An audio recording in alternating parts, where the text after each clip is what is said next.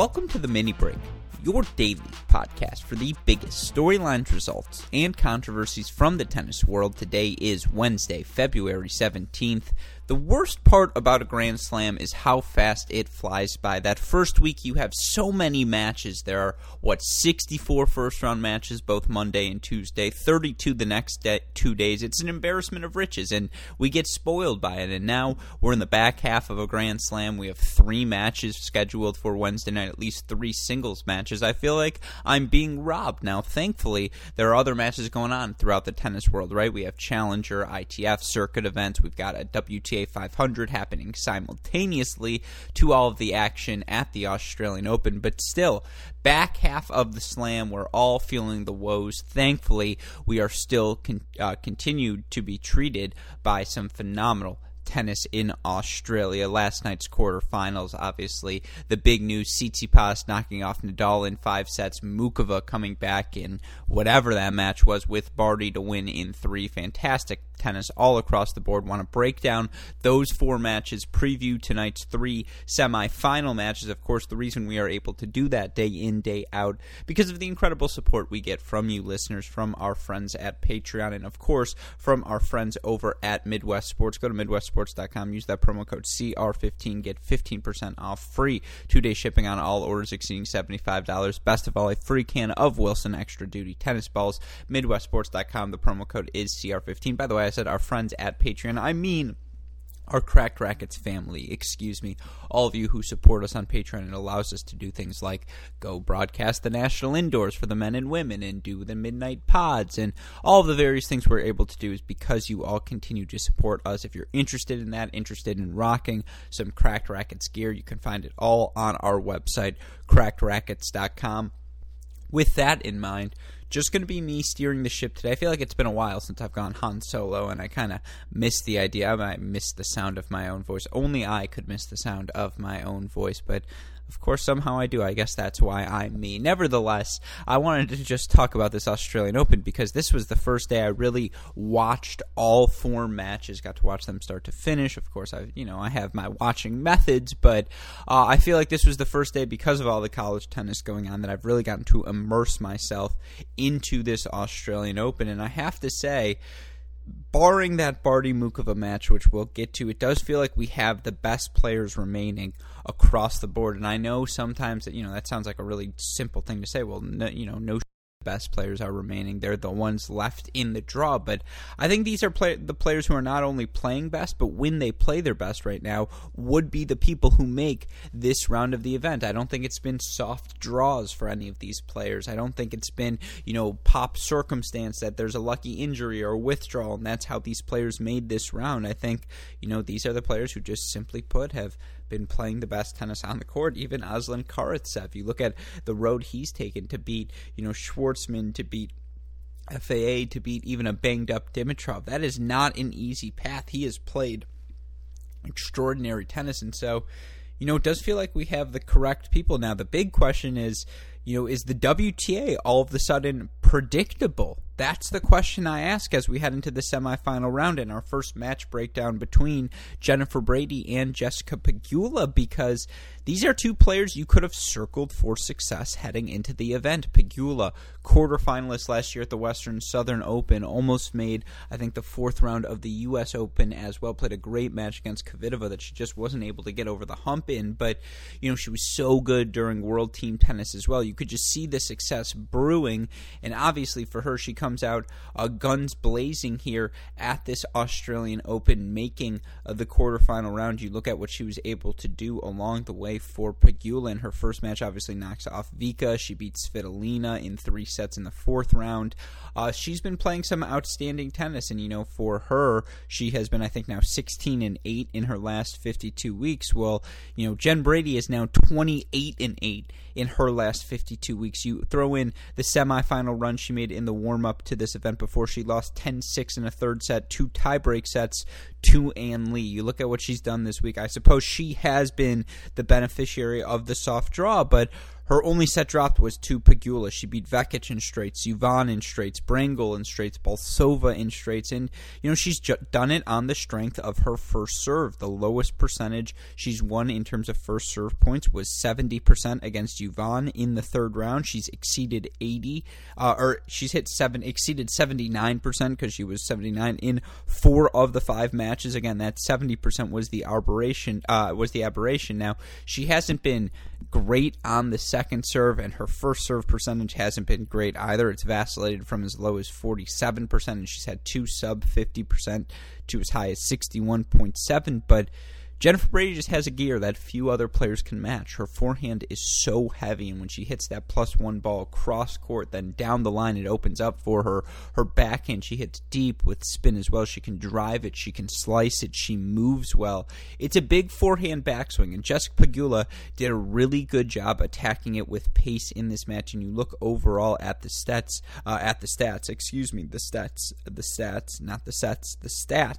for the match. Pegula hit, I think, 15 winners against 32 unforced errors, and that's because she felt the pressure of that Brady forehand. And Jennifer Brady, 22 winners against 29 unforced errors in this match. What she does so well when she can play +1 tennis, only made 49% of the serves, but 31 of 38 on first serve points. I mean, when she gets that first serve in, there was just nothing Jessica Pegula could do. And, for Pegula, she did such a good job of taking her chances to attack Brady on the Brady second serve. Brady, 15 of 39 in those points. Pegula created 10 break chances for herself, only converted 4 of them. But, that's just a credit to how well Jennifer Brady scraps her way out of trouble by making a first serve when she needs to, by hitting the aggressive shot when she needs to, and then she was able to apply pressure on both the Pegula first and second serves. Pegula 56% win percentage on the first, 40% on the second. Again, she was forced into errors because of the pressure Brady was putting on her in rallies. And Pegula broke Brady to start the third set. This was a 4-6, 6-2, 6-1 win for Brady, and Pegula took an early break lead in the first. Brady got it back, but then handed it right back away with a double fault as well. It's funny, I think Pegula double faulted the second set away too, or certainly a break in the second set.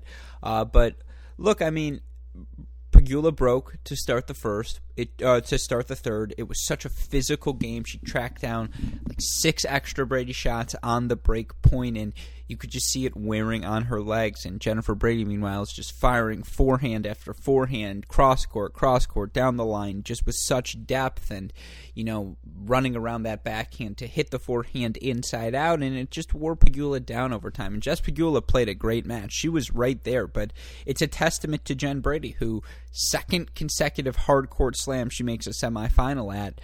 She is that good on the hard court. She plays that big with her forehand. 22 winners, and it says 32 unforced errors. I can only ask how many forced errors she produced or caused for Pegula because, again, of how much pressure.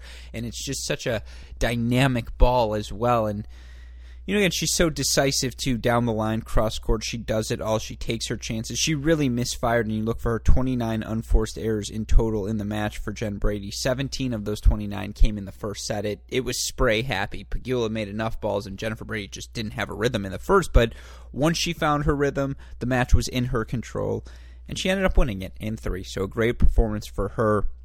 She now advances to take on Karolina Muchova in the semifinals. Muchova, a winner over Ash Barty, and what has to be one of the funkiest matches I have seen, certainly in a Grand Slam quarterfinal, but at this slam in particular. Muchova, a 1-6, 6-3, 6-2 win.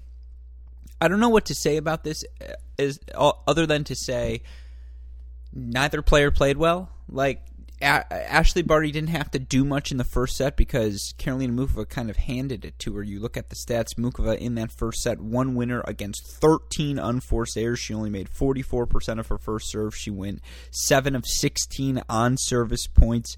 Barty, 6 winners against 6 unforced errors, made 50% of her first serves, but was 16 of 20 on her serve. I mean, I don't know how many rallies exceeded 5 balls. I can't imagine it was more than 10. there were just a lot of first ball errors, and the slices were throwing Muchova off, and she was pulling the triggers too soon, and Barty did a good job of opening up the court with the slice, then hitting the on-the-run cross-court forehand, taking time and space away from Muchova, but Barty would also be spraying with her own forehand, and the backhand she was struggling to hit through with two hands, and she made a passing shot towards the end of the set, but that was really the only one she had made. And then, we got to the second set, and Barty continued to struggle on serve, only made 52% of her first serves in the set, and 54% in total. Excuse me, I guess this is what happens when you talk so often, is you get a little acid reflux. But anyways, she made 54% of her first serves for the match, but Muchova's level started to pick up. She made 52% of her first serves, but went a crazy 21 of 31 on service points, 12 of 15 on second serve points. She started moving forward more, went 7 of 12 at the net, 8 winners against 9 unforced errors. Meanwhile, Barty continued to spray, 8 winners against 19 unforced errors for Barty in the second set, and that was the story. You look at the final stat line, Barty, 21 winners against 37 unforced errors for Muchova, 17 winners against 33 unforced errors, but again, 13 of the 33 unforced errors came in that first set. She really did steady the ship, but neither player found a rhythm. And again, it's a credit to Muchova, who, given neither player had a rhythm, whoever was the more aggressive of the two was going to win the match. That was Karolina Muchova, who was just slightly more successful on serve, slightly more successful on the break points, and just again, was able to make that one extra ball, wasn't fazed by the Barty slice, and kept moving the ball around the court, kept Ashley Barty on the run. And sometimes when you not have a rhythm, you kind of want to play on the run because you just don't think as much and instinct takes over. But it was clear Ashley Barty was thinking the whole time. And, there was a medical timeout and whatever, it was a little unkosher because Muchova wasn't exactly injured, but she still was a little banged up, and you're allowed to take a medical timeout. It was within the confines of the rules. Ashley Barty said as much in her post-match press conference, and ultimately Muchova outplayed her down the home stretch, made that extra ball. I'm sorry to sound so dismissive of Karolina Muchova's run. Karolina Muchova has been excellent here at this Australian Open, wins now over Barty, Mertens, and Pliskova her last 3 matches. She's, managed to, I think, she saved 20 of the 31 break points she faced in those 3 matches. She's won over 60% of her second serve points in 2 out of the 3 matches. She's scrapped and clawed her way. She's won over 50% of her second serve return points in all of the matches, over 30% of the first serve return points in all of the matches, but this was an ugly match, and it's a credit for her. Half of tennis is winning ugly. On the days when you and your opponent don't have it, it's whoever can make that extra ball and problem solve. And she forced Barty to be on her back foot, and Barty didn't have the answer today. So, for Karolina Muchova now, she's got a tough test against Jennifer Brady. Brady will have the firepower advantage, and if Muchova doesn't play aggressive tennis, doesn't go for her shots, because she is an excellent shot maker, she is comfortable going down the line, moving forward, and she can put some pressure on Brady, put Brady on the back foot, but Brady's going to hit a heavier ball than Ashley Barty does, and Brady's going to put a little bit more pressure on Muchova with her serve and her +1 ball, and it'll be a question to see how well does Muchova play. She'll need to play better than she did against Barty, given Jennifer Brady's level right now, but Muchova's competed so well. That's the big takeaway for her, and she did so again here to advance over Ashley Barty. And for Barty fans, it's just one, considering she didn't play a single match during the 2020 season, she's looked outstanding to start the year. She's right back in the mix, right, as a Grand Slam contender. Not like, oh, yeah, she'll be in the top 10, she'll compete some of these weeks. No. Every time Ashley Barty's in a tournament, you can expect her, or you can think she is, you can expect her to contend for the title. That is what to say, is, she's always in the mix regardless of surface. We missed her in 2020, but certainly her tennis skills have not gone anywhere. So, it's one loss, unfortunately. Would love to see an Australian woman play in front of a home crowd someday in that Australian final, or not someday. I would like to just see her do it, strictly said. But unfortunately, I don't think this year is the year. Nevertheless, great result from Karolina Muchova to advance to her first Grand Slam semifinal. Now let's talk about the men a little bit. And the place we have to start The next gen are finally here, folks. I don't even have to say it anymore. I don't have to pitch it. I don't have to make a case. You just see the results at the Grand Slams, whether it's Daniil Medvedev or Alex Zverev or Stefanos Tsitsipas. They're not just making fourth rounds. They're not just making quarterfinals. They're making semifinals, and now it's a guarantee one of them are going to be in the final, given it's Tsitsipas Medvedev in the bottom half of the draw. Tsitsipas coming back from 2 sets to love down. I believe the stat, he was like 233-1. He's now 233-2 is Rafael Nadal after leading 2 sets to love, as Tsitsipas does not get broken in sets 3, 4, or 5, knocks off Rafael Nadal 3-6, 2-6, 7-6, 6-4, 7-5 to advance to his second career Australian Open semifinal. What a fantastic result this was for Tsitsipas. And look, he served well from the onset, but there's a stat from Tennis Abstract, and I noticed it when I was looking through the post-match stats. I tweeted out, Nadal won 35 total points in 24 Tsitsipas service games during the course of the match. That has to be the worst in his career. 34 points in 25 service games. I asked our friends at Tennis Abstract, Jeff Sackman running the numbers. In over 300 career Grand Slam matches, only one other opponent has held Rafa to below 25%. It was Djokovic in the 2019 Australian Open final. Other than that, Tsitsipas had the best serving performance of Nadal in any of the 300-plus Grand Slam matches he has played in his career. And look, some of that has to do with the fact that Nadal was diminished physically as this match wore down, and it's because Tsitsipas forced him to expend so much energy throughout the course of the match in each and every point. Tsitsipas is known for his attacking game style, the big serve, the big forehand, his desire to move forward, hit through his backhand as opposed to slicing it. But, he's a really good athlete as well. He's strong, he's fluid, he can, slide around the court, great first step, and he did a great job of handling the heaviness of the Nadal ground strokes. He did a great job of extending every rally an extra shot, of not being afraid to hit to Rafa's forehand and exchange his one-handed backhand, hit through that ball to the Nadal forehand.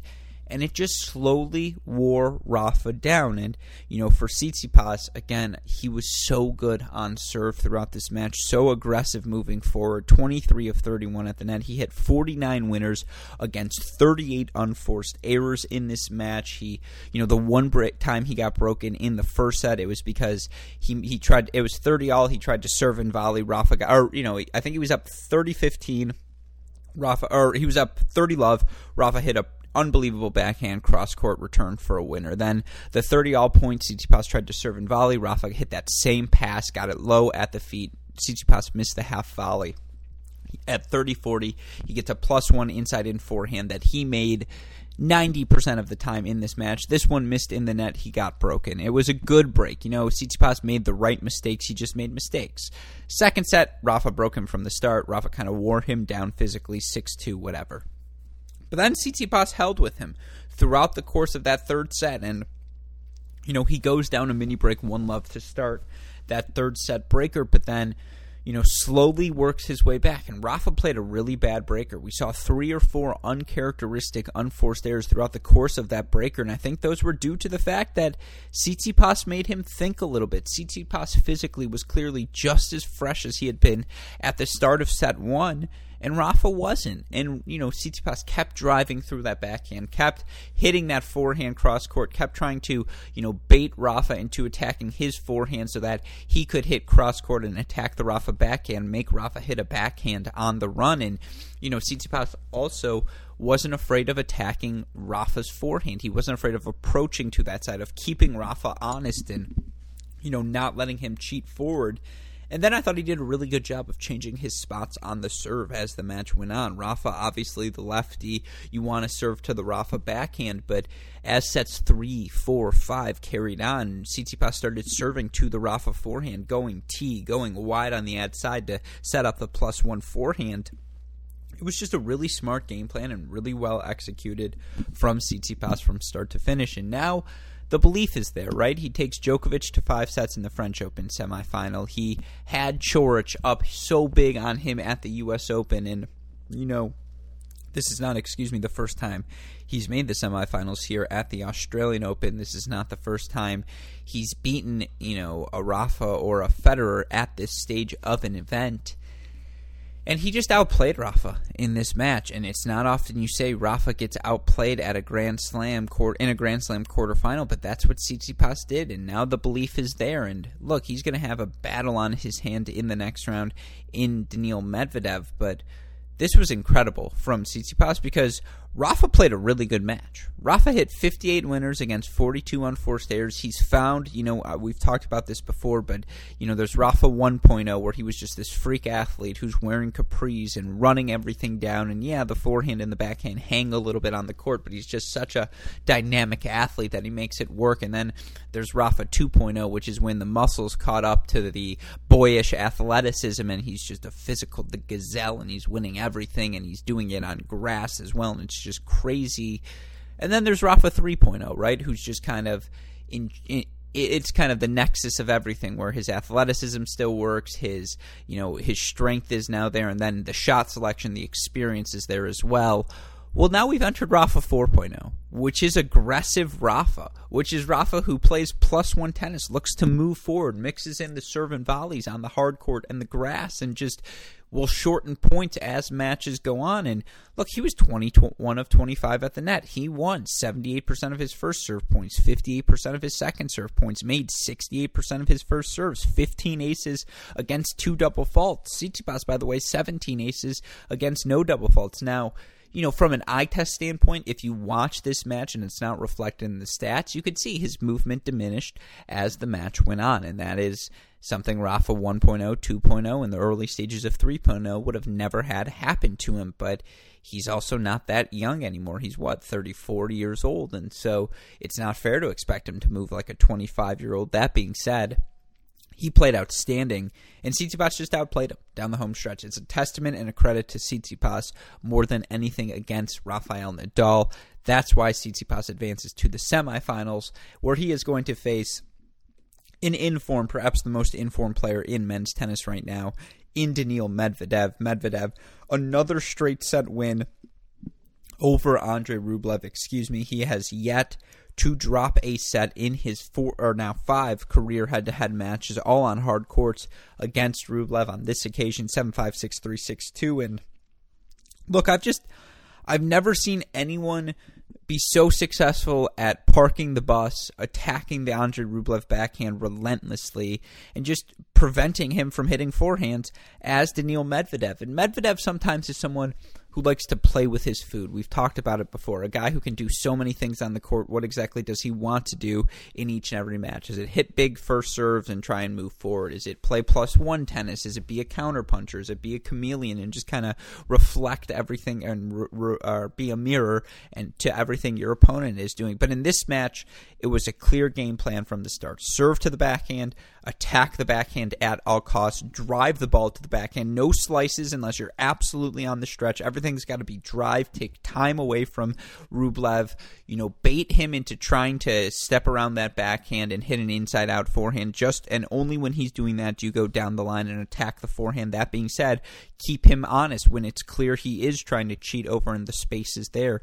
Do attack the forehand. And it's just, they grew up together, so it's so clear Medvedev knows exactly how to attack Rublev, but he executed it flawlessly. And in this match, Medvedev made 60% of his first serves, won 80% of those points, 53% of his second serve points, was only broken once in the match. 30 winners against 33 unforced errors, was just the steadier of the two, while Rublev, 47% on the first serve percentage, 20 winners against 39 unforced errors. Medvedev got in his head. He started overthinking. He started thinking, all right, I'm going to outplay Daniil Medvedev with my backhand. I'm not going to try and run around it and try and find forehands. I am going to just say, okay, you think you can beat me like this? You can't.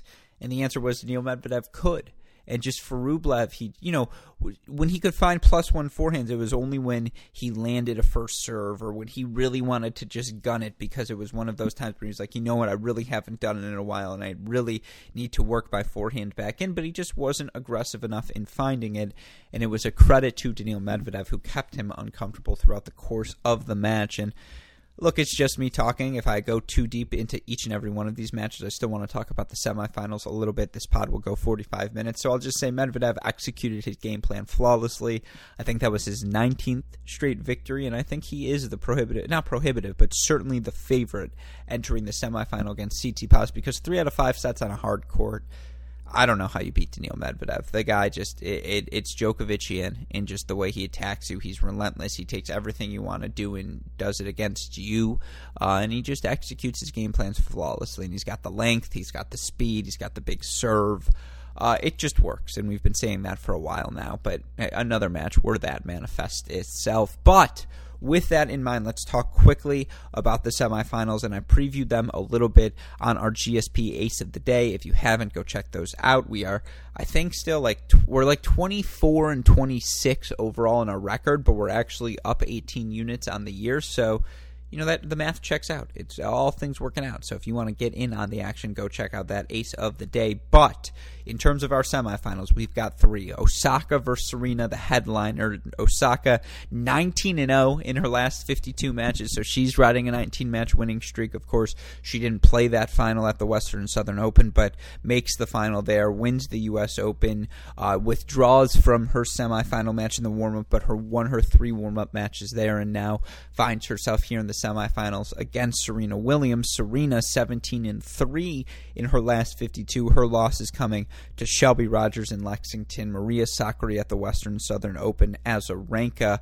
at the U.S. Open. Of course, she withdrew from Roland Garros, withdrew from the warm-up tournament in Australia.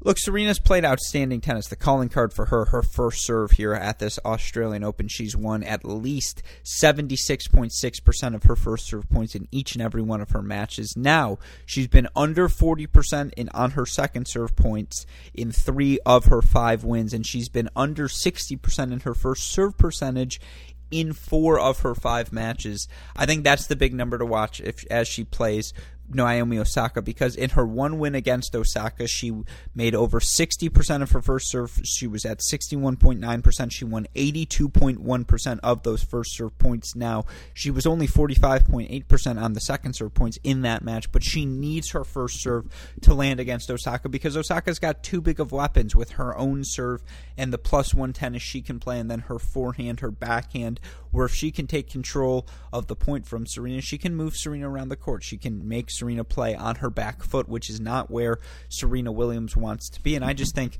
Naomi Osaka's played so well of late. I mean, she has still, you look at her numbers, she has really yet to find her rhythm on her first serve, and yet she's been, she won 92% of her first serve points against Su Wei-Si. She's been over 80% in 3 of her 5 matches. She's been over 50% on her second serve in 4 of her 5 matches. She's been serving so well, and so I think she is going to have plenty of success holding serve against Serena. The question being, can either of them manage to break the other serve? I lean towards Osaka can. I mean, there's going to be a break probably both ways, but I just lean Osaka. I think she's the better player right now between the two, and you don't say that lightly when someone's facing Serena Williams, particularly this late in a Grand Slam.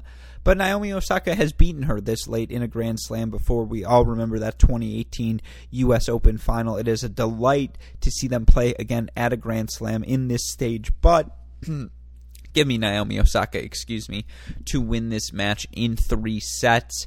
In terms of your other semifinal, Mukova versus Brady, it's their second career head-to-head matchup. Mukova beat Brady in Prague on the clay, 7-6 in the third back in 2019. Look, Mukova's had the better wins in her road to this round, but Jennifer Brady's got the bigger weapons. The first serve, the forehand are the 2 biggest weapons on the court. They both belong to Jennifer Brady.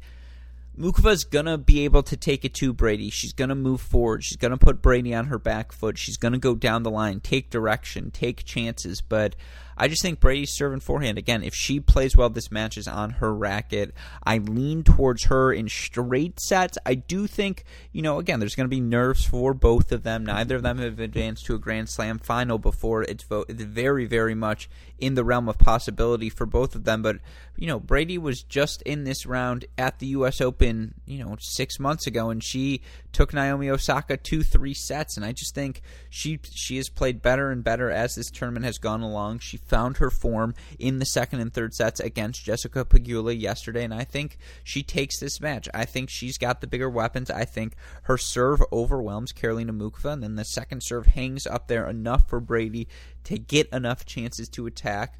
Give me Jennifer Brady to advance to her first Grand Slam final. What a transition that will be, by the way, for Jennifer Brady. 3 singles for UCLA to now Grand Slam, 2-time Grand Slam singles semifinalist. What a run for her.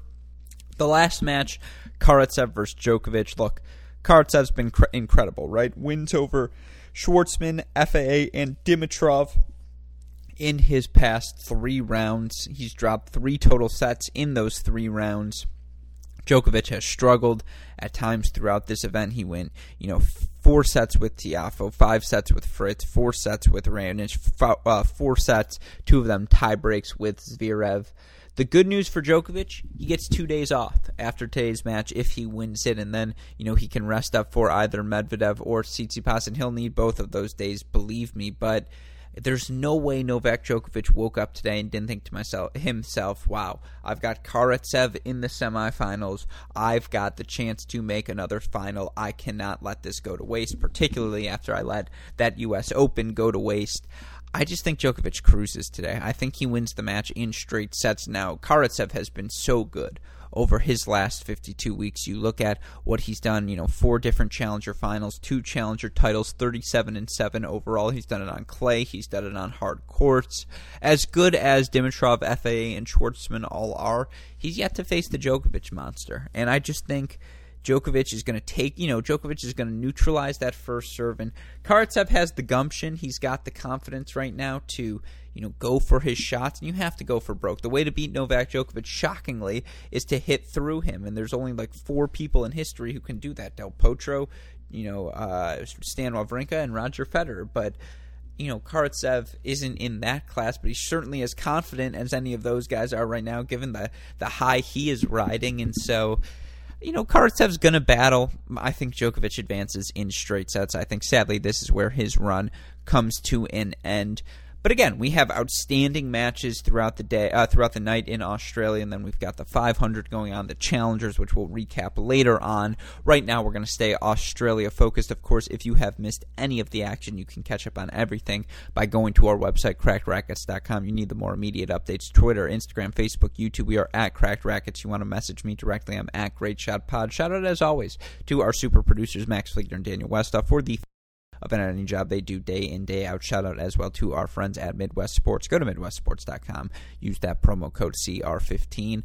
But with that in mind, for my super producers, Fleegner and Westoff, our friends at Midwest Sports, and all of us here at both Cracked Rackets and the Tennis Channel Podcast Network, I'm your host, Alex Gruskin. You know what we say. That's the break. We will see you all tomorrow. Thanks, everyone.